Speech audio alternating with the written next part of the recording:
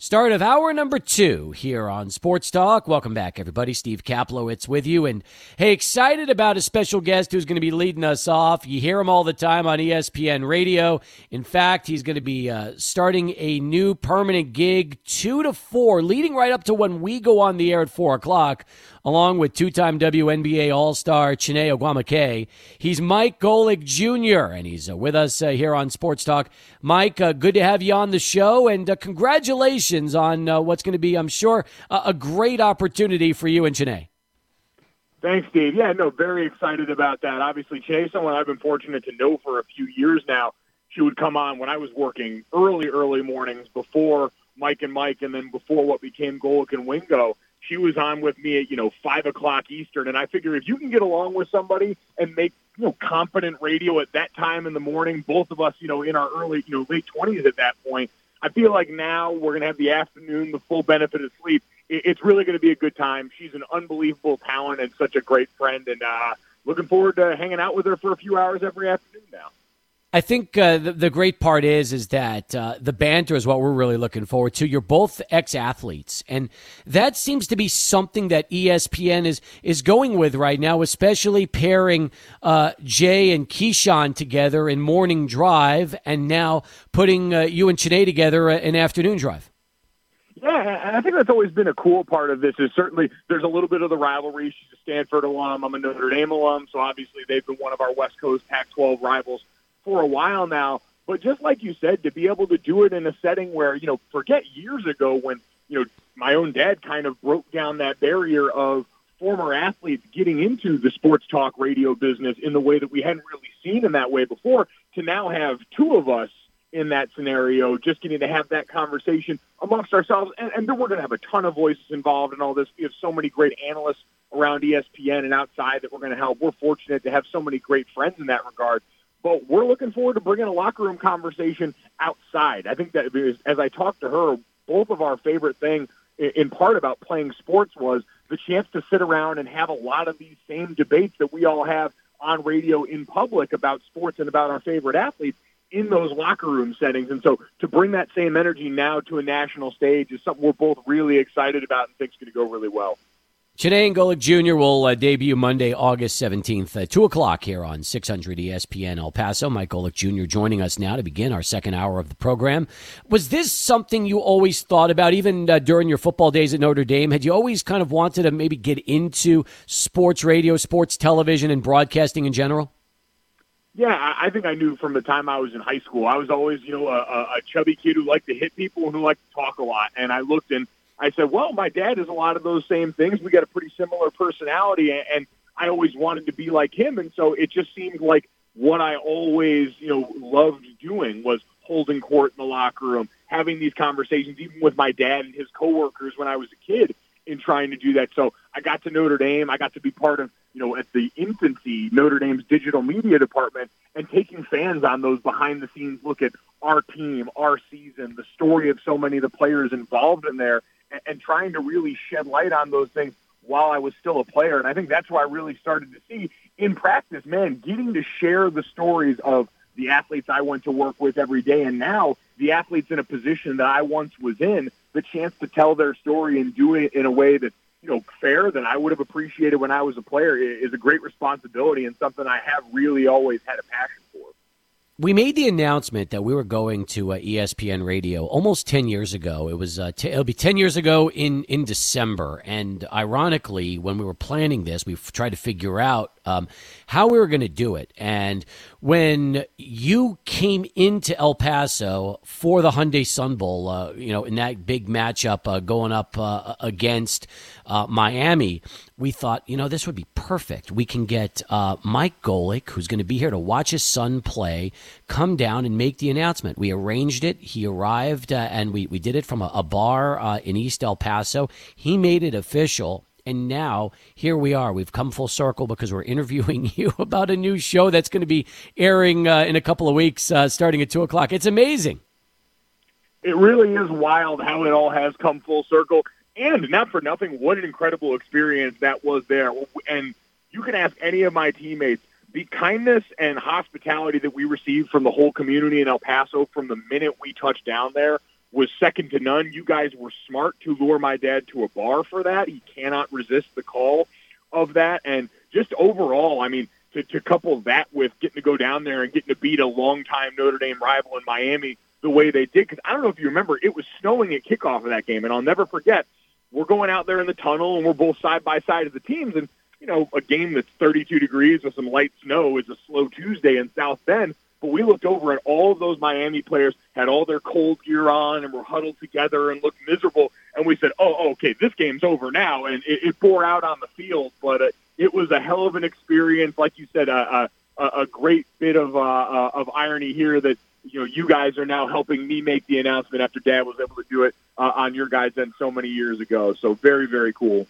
It's so funny you said that, because you're right. When that game came out, you were in short sleeves and acted like it was going to be 100 degrees in the summer in El Paso, and Miami looked absolutely uncomfortable. And I remember it because you could just tell they didn't want to be there because the weather was just not what they were used to, and it absolutely played to your advantage from the opening kickoff that game. It really did. The only thing that I wasn't quite prepared for down there was the fact that the stadium was at elevation. So obviously, you know, we were playing at the home of UTEP down there, and we got out there for the first bowl practice. And, you know, bowl practice, you're coming off of a bit of a hiatus. You have 15 practices leading up to it for every team. It's sort of like an extra round of spring football for the coaches. And so you're working hard and all those things, but it's just a little more spread out. We got there that first practice, and I'm sucking wind. I'm like, I trained. I worked out for all this. I should be all right. What's going on? And they told us after, they're like, Mike, you realize we're at pretty decent elevation down here. I thought it was the most out of shape I had ever felt after that first practice, and thankfully adjusted, and the rest of us, like you said, adjusted pretty well. But it was a bit eye-opening. Not as eye-opening as the weather for Miami, but very close.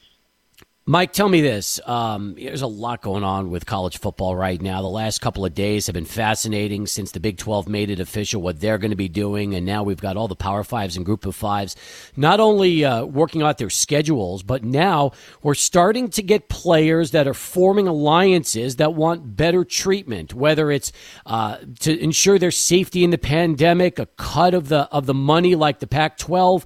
We've never seen this before, and we're not just talking about a couple of players. There's 400 in the Pac-12, 1,000 in the Big Ten that have already put their groups together. This is an unprecedented time that we're currently involved in with college football, assuming we're even able to get a season starting here in September. Yeah, and I think we're going to get a season starting, whether it's able to finish or not. We've seen with some of the outbreaks in certain schools and the difficulties they've had with college kids being college kids is going to make that pretty difficult, among other things. But as far as the athletes finding their voice side of this, I've been watching like a proud parent.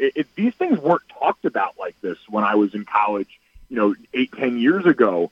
This is something where the learning that's gone on here, think about from the start of this summer where you had players like Trevor Lawrence, the best quarterback in college football, speaking out and supporting his teammates on issues of racial injustice very publicly before the head coach at the school had even said anything or made a comment and everything that happened there. You saw Marvin Wilson holding his coach accountable publicly at Florida State with Mike Norvell. You saw the Texas athletes band together saying, we wanted the eyes of Texas, done as the song. We want all these changes at the school. And finally, now you get to the crescendo at the end where you get the Pac-12, the Big Ten in all of this. The amount of learning, conversation, and organization that's gone on behind closed doors with these athletes is incredibly encouraging because it's only going to get better. Like, yes, people see a lot of these demands and they think, oh, they're asking for too much. Like, this is a negotiation, and it's their first time ever trying this. And think about how far I've just mentioned they've come in one summer, and now stack years on top of that, because what they've seen is when we speak and we are organized, people are forced to listen, and especially in the current environment, they've realized that and are taking advantage. I have an eye pointed directly at the SEC, wondering if and when we'll hear anything there, because we know at the top, when it comes to Greg Sankey in that conference, when they speak, people listen. When those athletes, and if they do choose to speak up, that would be a major mover in all of this. But it is no small potatoes that the Big Ten and the Pac-12 are certainly involved, and I applaud these kids for being able to organize this, for talking and just and understanding you need and deserve a voice in all of this, especially when it comes to your health and safety right now. The NCAA Board of Directors have not pulled the plug yet on Division I fall sports championships, which would be outside of football, but Division II and III are done. We're hearing that the biggest worry for them is if they do decide to pull the plug, how do you justify playing football when all the other athletes are not able to do it? There's also talk that the Power Fives could eventually separate from the NCAA if they get frustrated by the Board of Governors and just do their own thing. I mean, that's what I'm saying. Right now, Mike, it is a crazy time in college sports. And could you even imagine if the Power Fives decided to form their own group and just separate from the NCAA? Yeah, I think this summer was kind of a hit to that idea just because they displayed such an inability to work together on something where they really had a shared interest in a lot of this. You even saw, and it was sort of a microaggression when the ACC comes out and says, we're going to do 10 conference games plus one out-of-conference game that's got to be in state. And the SEC makes their announcement not long after that, clearly probably a little bit perturbed that the ACC wasn't willing to wait with and work with them and said, we're just going to do conference games in all of this. So all of these announcements rolling out at different points, the lack of uniformity, it's a tough blow because I think this was a summer where I looked at the Power Five and said, if you were going to start to think about this, now would be a good time. I think under more ideal circumstances, we're absolutely moving that way. The NCAA's lack of ability to go out and punish anything other than recruiting violations and things that, quite frankly, most people look at and say the athletes deserve at this point is sort of laughable. They're disorganized, and bottom line is their models become outdated. Outside of having structure in place at all these schools, they offer next to nothing to them. And so the conferences are realizing that, and I think once we get a vaccine and we're on the other side of a lot of these base-level needs for college sports, you're going to see the Power Five commissioners kind of get together and go, all right, what do we all learn through this? We all need to do a better job of working together because when it comes to it, the NCAA is just going to punt the ball back to our hands at every possible juncture. Can you see a spring football season take place in college football? I can see it. Like it's got all the problems that everyone's mentioned right there. You're going to, and we're already seeing an exodus or starting to see an exodus of the first-round type talent that's going to be on a lot of these teams. We haven't seen it from necessarily a college football playoff contender, but we're working towards that. And if we got to the spring, those athletes could and should be gone and preserve what's going to come with their pro season. The biggest difficulty would be you would have to adjust the 2021 season. Asking to play even an abbreviated spring schedule and then go back into a normal fall would be insanity, and it would be especially amongst the health and safety conversation we're having right now, contrary to everything you would be trying to tell us you stood for. So that would be the difficulty amongst other things. The scheduling would be a nightmare, but we know all of this is about buying time. Every move that's been made, whether it's been cutting programs like we saw at Stanford, the delay to the start of the season that some of the conferences have gone with, it's all about buying time and trying to learn more. And if you have this now, what appears to be as a fail-safe the spring season, you have the ability to learn more and maybe get to the point of a vaccine that would allow you to recoup a lot more revenue, because we know that's what drives all this, if you can get more fans back in stands, where right now it seems like they're going to be rightly and understandably playing in front of empty stadiums for the most part. As we wrap it up with Mike Golic Jr. here on Sports Talk, tell me what it was like for you a week ago, the emotional end of your dad's run, and not only that, having the opportunity to have your mom there, your family, and it was, you could just tell the emotion that was running through you, your dad, and everybody. How do can you kind of relay a little bit to our audience what that was like for you? Yeah, you go into it with the best laid plans, and it's like you always hear, everyone's got a plan until they get punched in the face. I talked about it with my family the day before, and we really were committed to making it a celebration, right? Like 22 years of doing something at a level no one else has ever done it in that time slot on the national stage, breaking down the barrier, like I said, of being an athlete going into that realm the way that my dad was, and just understanding that, he's not dead. Like when we, and like I said, when we turn off the mics, I spent the rest of the weekend with my dad and my family. We all got to be around each other, and we'll still going forward. Dad will still have opportunities to be out in the public going forward, but we wanted to celebrate that time. But then you do look around and see my mom, who is, a known crier, and brought her tear towel down in the basement with us there. And you understand it's meant a lot to everybody. And seeing the outpouring of notes and support, whether it's from coworkers, people that have listened over the years, on, the life moments that they were a part of and that my dad was a part of with them, having Mike and Mike on in the delivery room when people had their first kids, losing their own parents and turning to the show for a sense of family. And so that's what it had always been about. From the start of the show, my dad said, We want to make this a family show. We're going to talk about our kids and our wives and the things that go on air. And so it felt right to come full circle again in all of this and have that same group that's now grown, that's now starting families of their own back together for the send-off there. Looking forward to Monday, August 17th. Jon Golic Jr. debuts here, 2 o'clock, 600 ESPN El Paso. Mike, great stuff. Thanks for catching up with us, and congratulations. Wish you and Jon nothing but the best on the new venture. Thanks, Steve. Really appreciate it. Mike Golic Jr. as we continue here on Sports Talk. We'll come back with plenty more right after Charlie 1. Stay with us. 600 ESPN El Paso. Back on Sports Talk as we continue here on a Thursday. This one's a real treat for you, folks. It's always nice when we have an opportunity to say hello to the voice of UTEP sports, Jon Teicher, who joins us here on the phone lines right now as we continue on the program. Jon, great to have you back, and man, oh man, I know as a sports fan, you have to be loving life right now, having just about everything with the exception of football at your disposal 24/7. No matter what you want to watch, it's there for you right now. Boy, it was awful for us sports fans over the last 3-4 months in particular.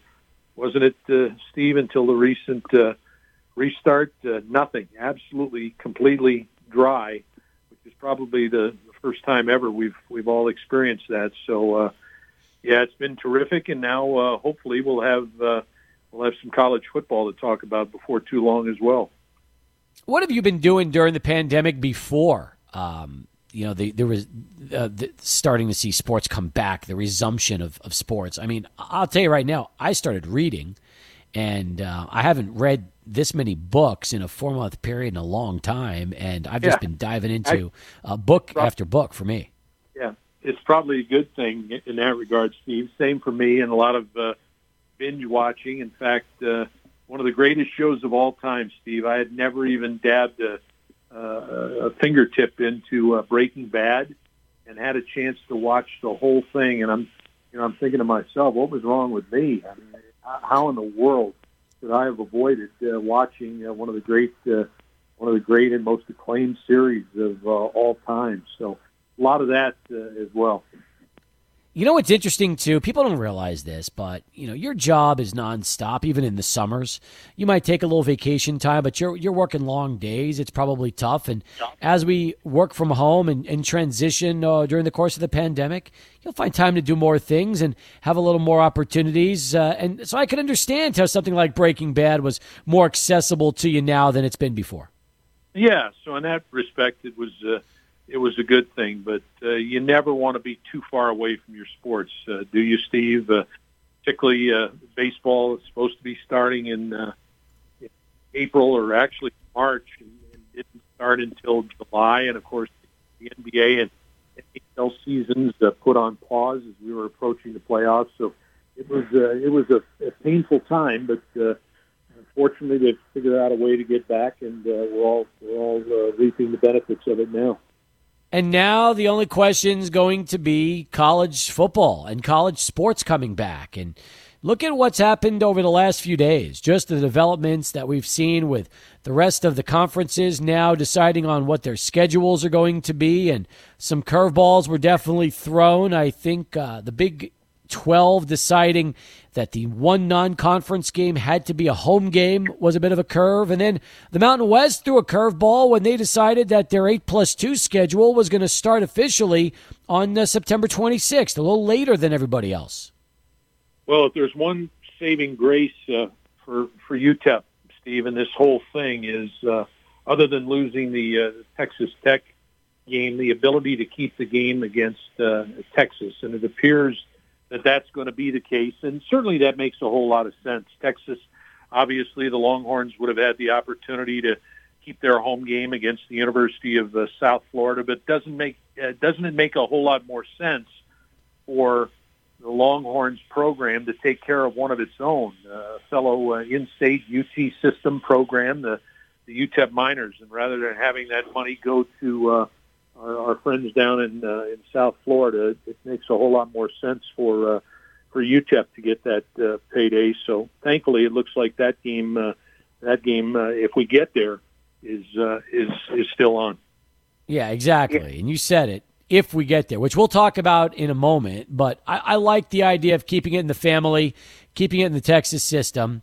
Obviously, they understand just the importance of what this game really means to the budget and the big picture with everything. And now that it looks like Texas and UTEP is locked in, and, of course, you got New Mexico State the following week, John, I'm starting to think more and more that we could see a 10-game schedule for UTEP instead of 12. And you want to know something? I'm fine with that. I think that in this particular year with the pandemic, that actually could work out with the way the schedule is formed. Steve, if we can get 10 games in this year, particularly consecutively, as that would be, I think we'd have to consider this season to be a success, regardless of what the results are. But you just wonder. You see what's happened in Major League Baseball. You anticipate what might happen with the NFL, and of course the NBA and the NHL were able to do it with a bubble, which is the optimum, but obviously something that's not available to the college programs. But kids being as they are, and you can control their activities when they're in your facility on campus. But once they get off campus, what's that going to look like? And certainly, I can remember back to my college days, and Steve, I know you remember yours as well.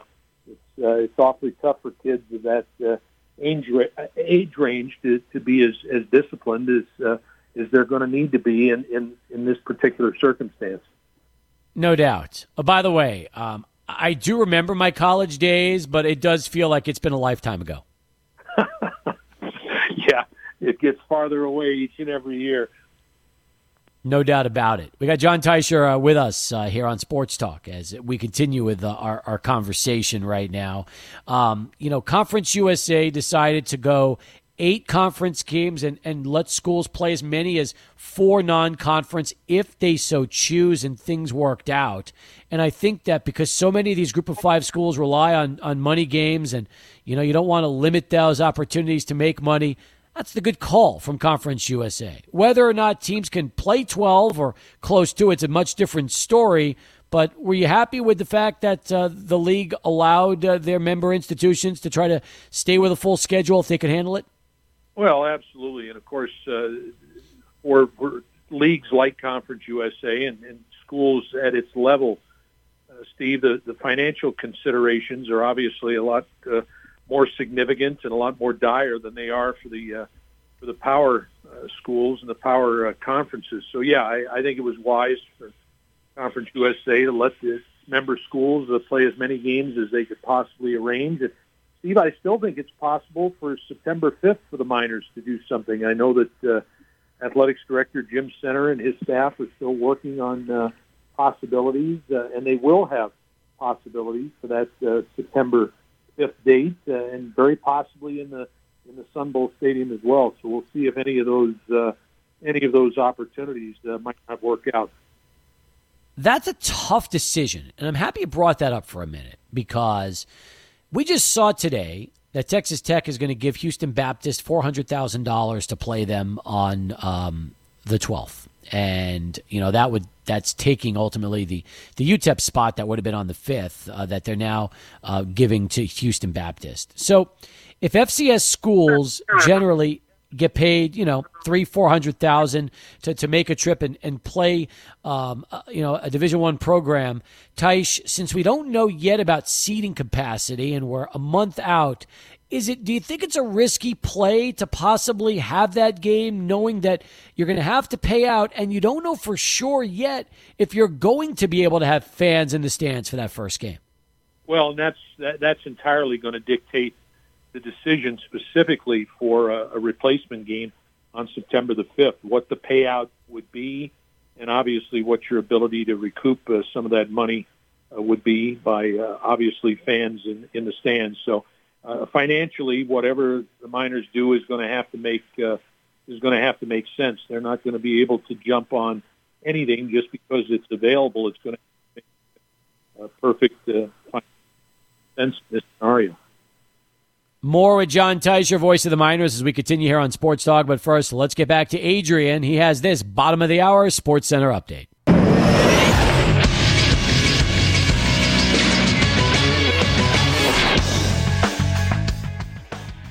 First Light Federal Credit Union and 600 ESPN El Paso, along with our Town Square Media family of stations, present the Back to School program benefiting the Great Khalid Foundation. We're teaming up to secure 500 backpacks filled with supplies to distribute to local area 6th graders entering middle school in support of the Great Khalid Foundation's 2020 Back to School program.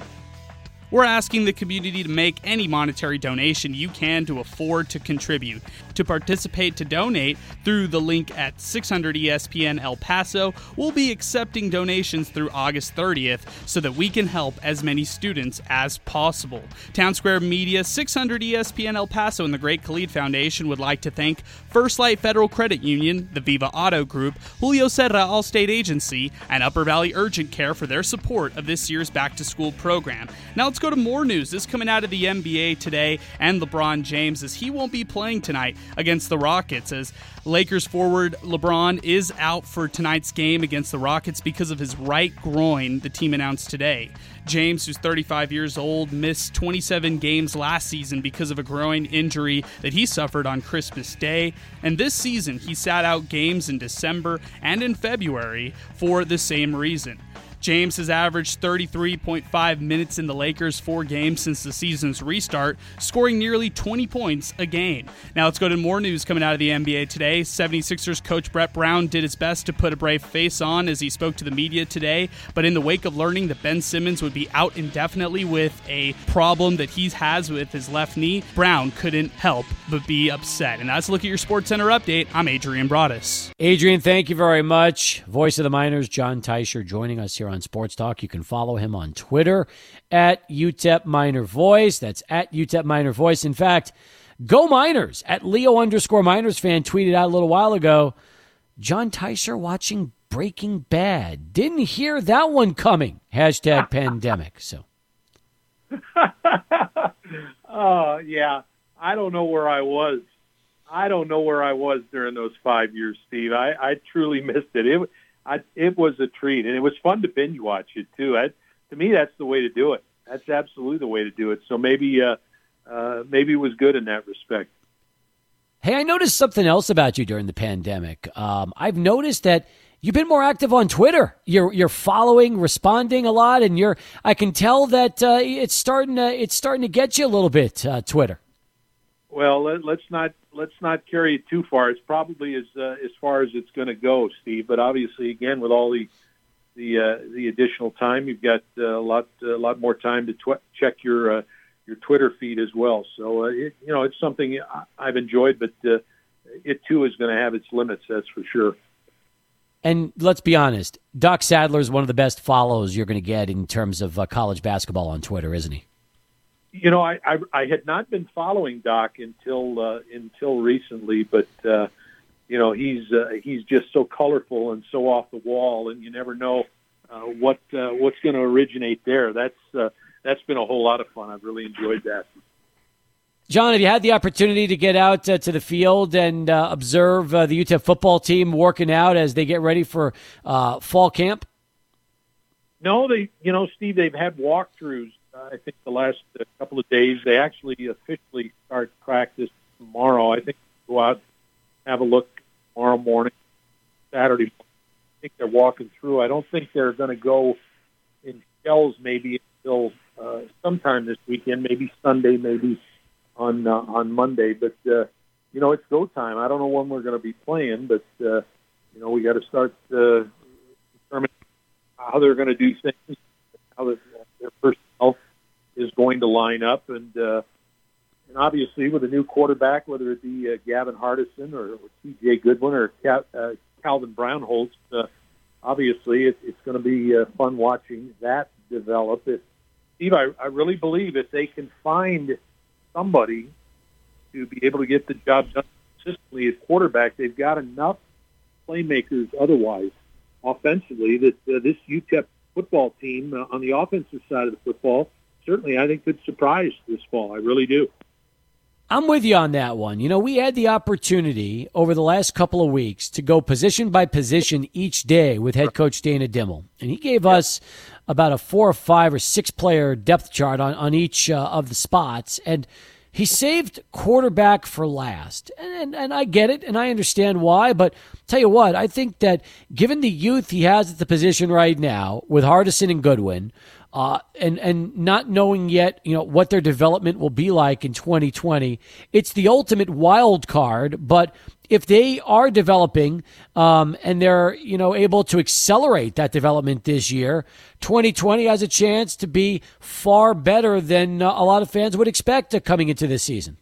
Well, when you talk about receivers like Jacob Cowing and Justin Garrett, both of whom had breakout seasons a year ago, Quadrez Wadley, after sitting out all of last year, is back. Deion Hankins, we're certainly going to have the opportunity, I think, to see a lot more of him this fall. Certainly there are some playmakers there that this time a year ago, Steve, I don't necessarily know that we could identify.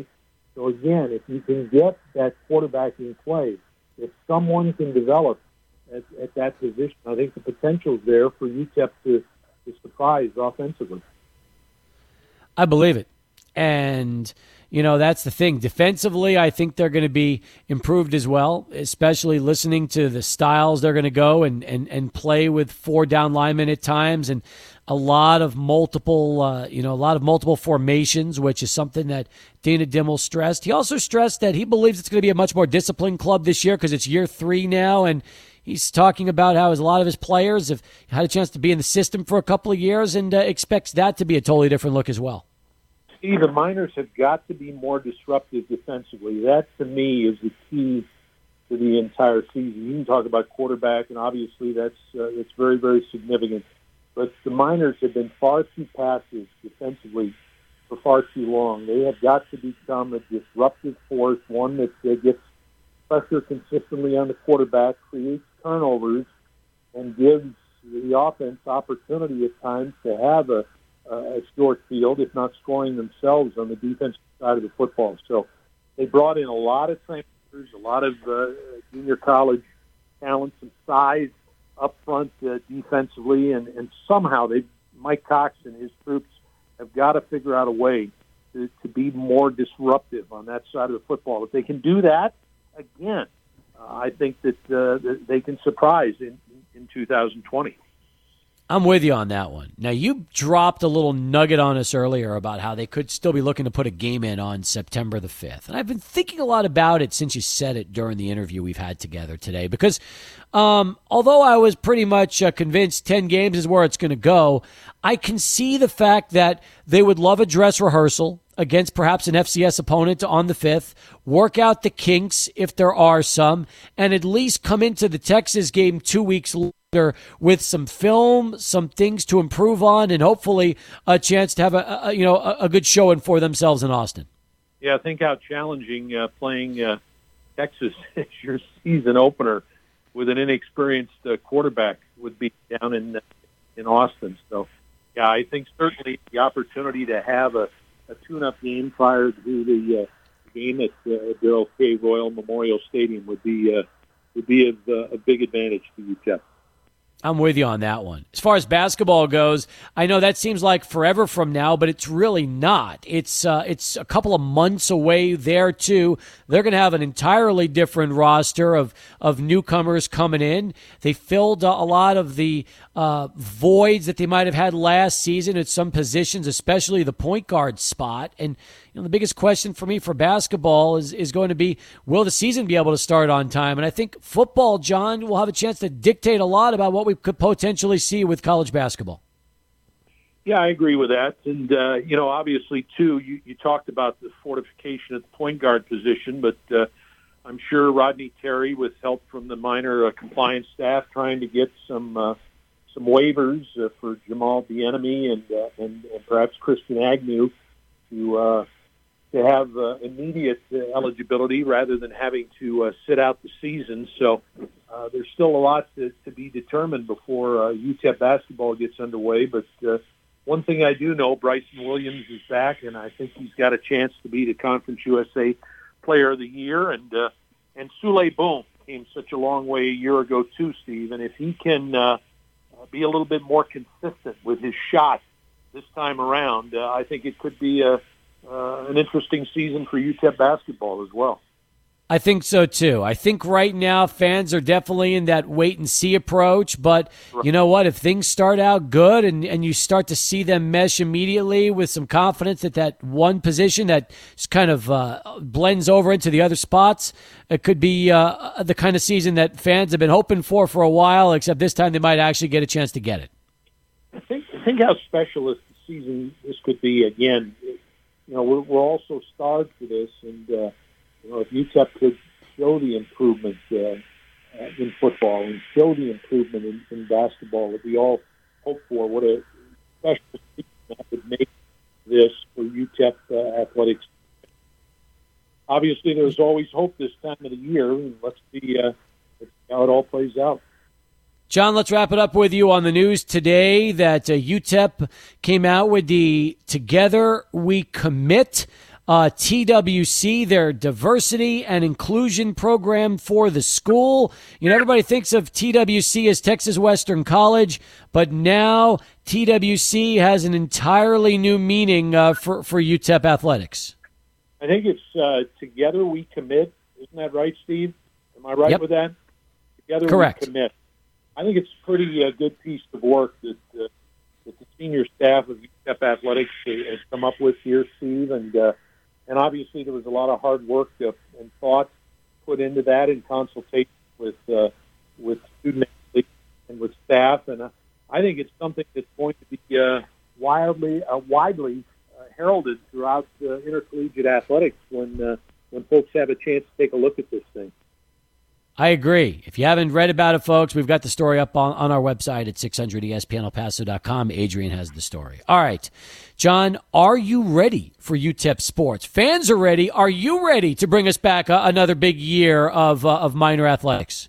Well, I'm just hoping we've got a game on September the 5th. The uncertainty is a little disconcerting. So, we're all creatures of habit, Steve, and for me, it's always what time is the game, what day is the game, and what time is the game, and that's what I respond to. And right now, we really don't have a day and a time for UTEP football. Hopefully, we'll get there, but I'll certainly be ready to go whenever it is, and certainly looking forward after months of inactivity to get back to what we do, and perhaps bring a little enjoyment here on 600 ESPN El Paso to starving UTEP Minor fans.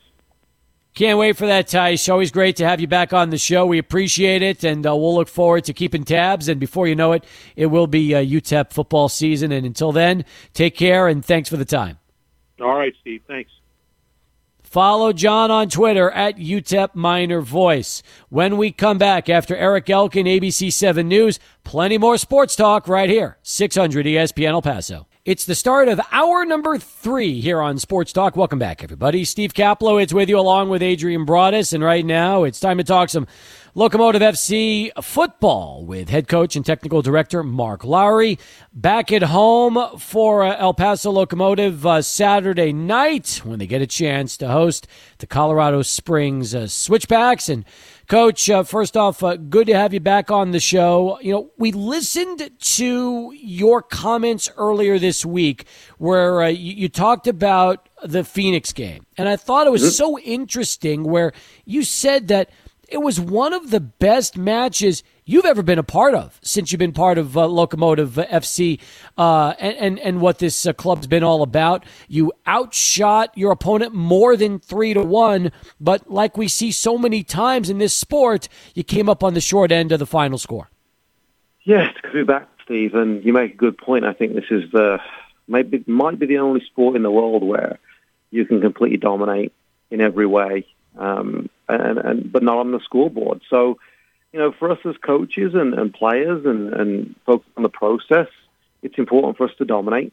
And sometimes the result is out of your control. So for us to go to Phoenix, who, are recognized as the best team in the league, rightly so from what they did last season, for us to go there and dominate in the fashion that we did, I can't be anything but ecstatic, with how the players played. It's unfortunate we didn't win, but for me, from just a game standpoint, that was the best USL game I think I've ever seen in terms of two teams playing with high quality, playing with identities and style and aggressiveness, and kind of both teams trying to get on the front foot and going at each other from an attacking sense. I think it was the best USL game in general that I've seen. I've actually had a few people tell me the same thing. And then from a Locomotive standpoint, our performance might have been one of the best performances I've ever seen from our group of players. Because look, and it's the same in any sport. You no offense to Colorado, but we expect to win on Saturday. You can beat those teams. But to be able to play like we did against the so-called best team, fills us with a lot of pride, a lot of satisfaction, also a lot of kind of, excitement, because it shows that we're capable of doing it against anybody. When you look at the opportunities they had in your zone and being able to convert, do you put that more in terms of just Phoenix having a lot of finishers as attackers, or were there some definite defensive breakdowns in your zone during those opportunities that led to the goals? I can't put it on defensive breakdowns because, we spoke about it before the game in terms of limiting Phoenix's opportunities and space to counterattack, because with Asante and Flemings, they're very quick down the sides and they're very capable of scoring a lot of goals.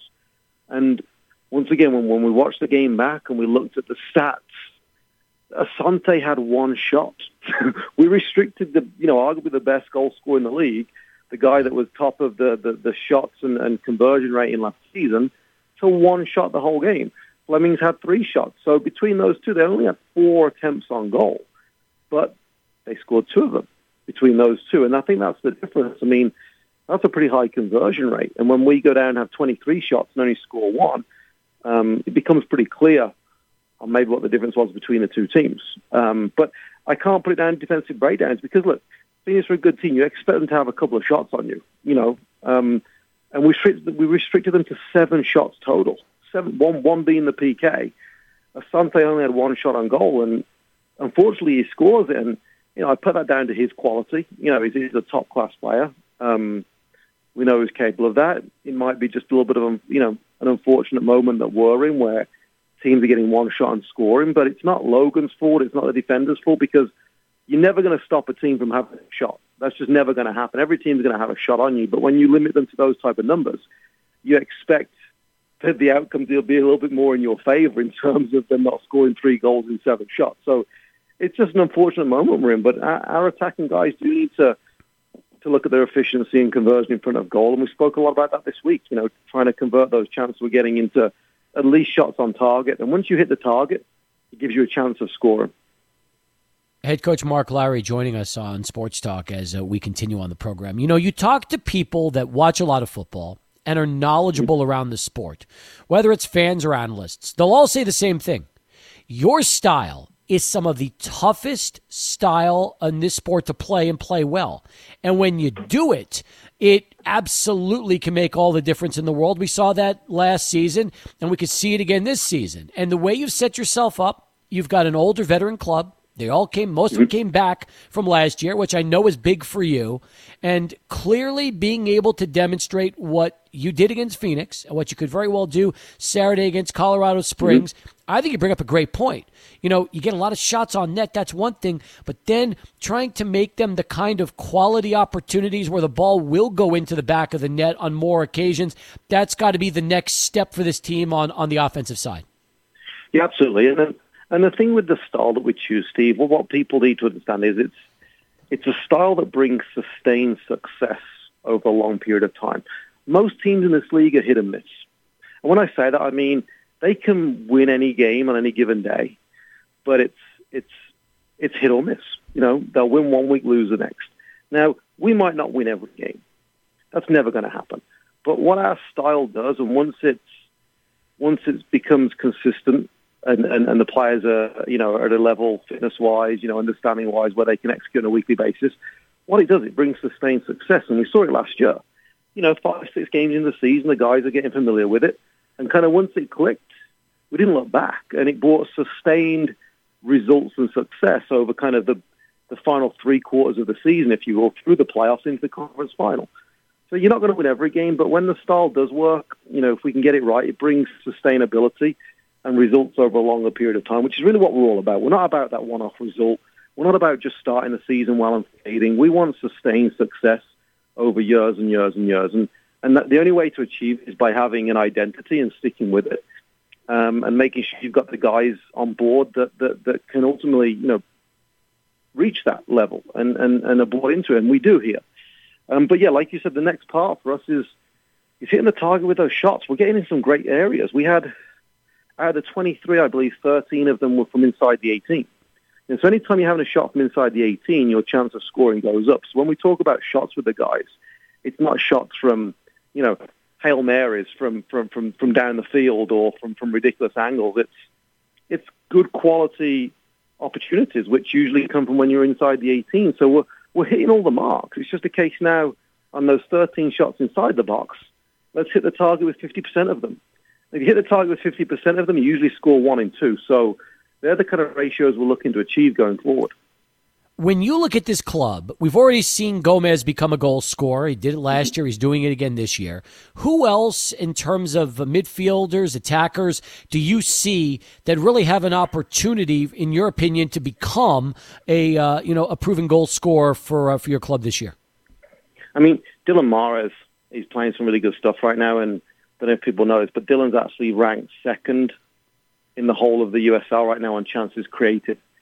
I believe he's at 16, and Asante from Phoenix is, funnily enough, one ahead of him on 17, top of that kind of leaderboard. So yeah, Dylan's got the ability to create a ton of chances for us, and he's proven that leaderboard there shows you he's doing that, and he's one of the best in the league at doing it. And he also has the ability to put some away for us. We saw pre-season, he scored some goals. We saw against RGV, he's capable of getting in there and finishing things off. So as the games go on, I expect to see Dylan scoring more goals. His chance creation will continue at a high level. But, right now he's played 5 games for us. He's scored 1 goal. I expect Dylan's goals-to-game ratio to get better as the season goes on, because he definitely has that ability.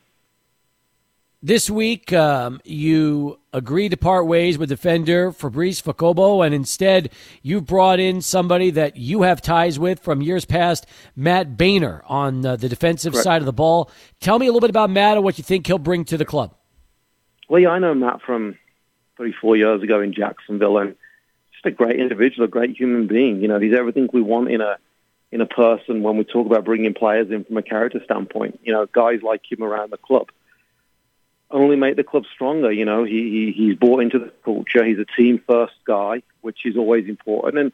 And he has that experience and athleticism that can only help you in the back line. And while we do have a great back line, we really do. We have one of the best in the league.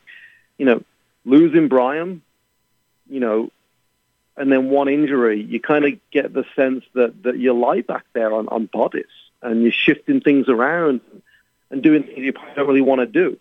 So we've needed that extra strength back there for a while, the extra depth, and not just depth in a body. It's depth in a guy that when he steps on the field, I know what I'm going to get from him.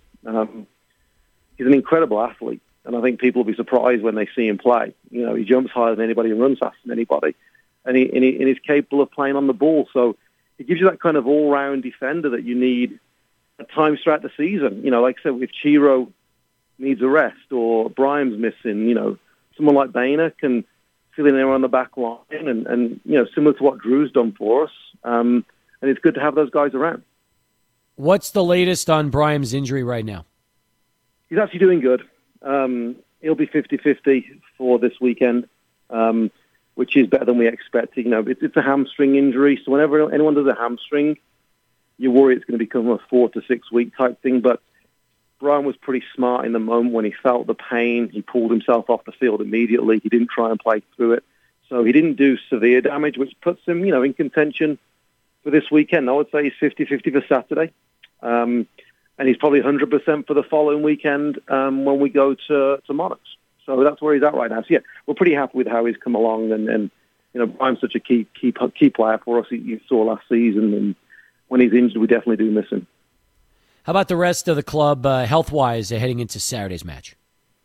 It's okay. I mean, it's as good as probably can be expected in a season like this where guys didn't get a chance to prepare. We're seeing some aches and pains from the trip this past weekend. Just, I think, first time being on the road, driving to Phoenix and driving back after the game always kind of adds a different dimension to recovery processes and healing from after the game. So it's not bad. There's some aches and pains, but I think in a season like this where you're kind of given 2-week lead time to really train and prepare and get going and no kind of practice matches, we're always going to have things like Brian, little aches and pains and pulls and tweaks that hopefully don't leave players on the side for too long, but it's something this year I think every club's going to have to deal with and try and manage the best we can, which is why, going back to Boehner, is why you kind of need guys like Boehner around this year, because you probably expect more injuries in a season like this. Mark Lowry with us here on Sports Talk, talking Locomotive FC football. You've got a big one Saturday against Colorado Springs. How important is it, especially knowing after Saturday you go on the road for 4 of your next 5 matches? Yeah, 3 points is massive, and getting back to winning ways is important for us. We started off well with RGV, obviously, then kind of stalled a little bit on the points. The performances have been good, but it'll be nice now to kind of turn that performance into 3 points against Colorado here on Saturday, and we're confident we can do that. Colorado will work hard. The blue-collar team, they'll make it extremely difficult for us, as teams tend to do when they come here. They know we're a good team, and teams raise their level, and you'll definitely see Colorado do that. But we have confidence in ourselves. The guys, believe it or not, are confident right now because they can see their performances, and we're just waiting for that one game where we get to kind of light up the scoreboard ourselves a little bit, which we feel is just around the corner. And once that happens, you might see this group kick on to levels that we just didn't see last season, because for me, we're very close to doing that. What kind of style should we expect to see from your opponents come Saturday? Good question, Steve. I think you're going to see a style that kind of wants to come in and kind of destroy things and ruin the momentum and make it a little messy, because that's what teams like to do against us. They know that we like to control the game, and it's very obvious what we want to do. So teams will come and try and do the opposite. And like I said, Colorado are a very workmanlike, blue-collar team. They've got players in there that have got some individual ability, but in general, they're a team that when they do pick up points, they grind out those points. So we know it's going to be difficult. We know they're going to be they're going to give us their best shot, and it's going to be a tough game, but that's what every game's like this season. The games come thick and fast, and we have to be ready for that. But like I said earlier, we know we're more than capable of 3 points and more than capable of a great performance with a few goals to put on the board. And that's, like I said, that's the next step for us as a team to be able to do that. Is there one matchup in this game you want to highlight that fans can keep an eye on as we get ready for it? I don't think there's a matchup, necessarily. I mean, we don't know much about Colorado. We haven't played them yet, and they're almost a completely different team from last season. I think they've got one player there that was there last season, Jordan Burt, their captain, who's been there a while. So we don't really know much about them, individually and what they're going to offer. This is the first time we played them. I'm just looking for us to put in a good performance as a team, no matter how we approach the game, what formation, what system. We know we got business to take care of, and I expect our guys to execute it and get it done this week. Fantastic. Again, 7:30, they kick off. It's going to be on the CW as well as ESPN Plus with Duke Keith and Michael Golic on the call from Southwest University Park. Coach, appreciate the conversation. Look forward to the next time we get a chance to chat. Love it, Steve. Thanks very much. Mark Lowry, as we keep things moving here on Sports Talk. We'll come back with more. Jon Teicher, if you missed that conversation from earlier today, we'll have it for you next, right after Charlie 1 in this traffic update.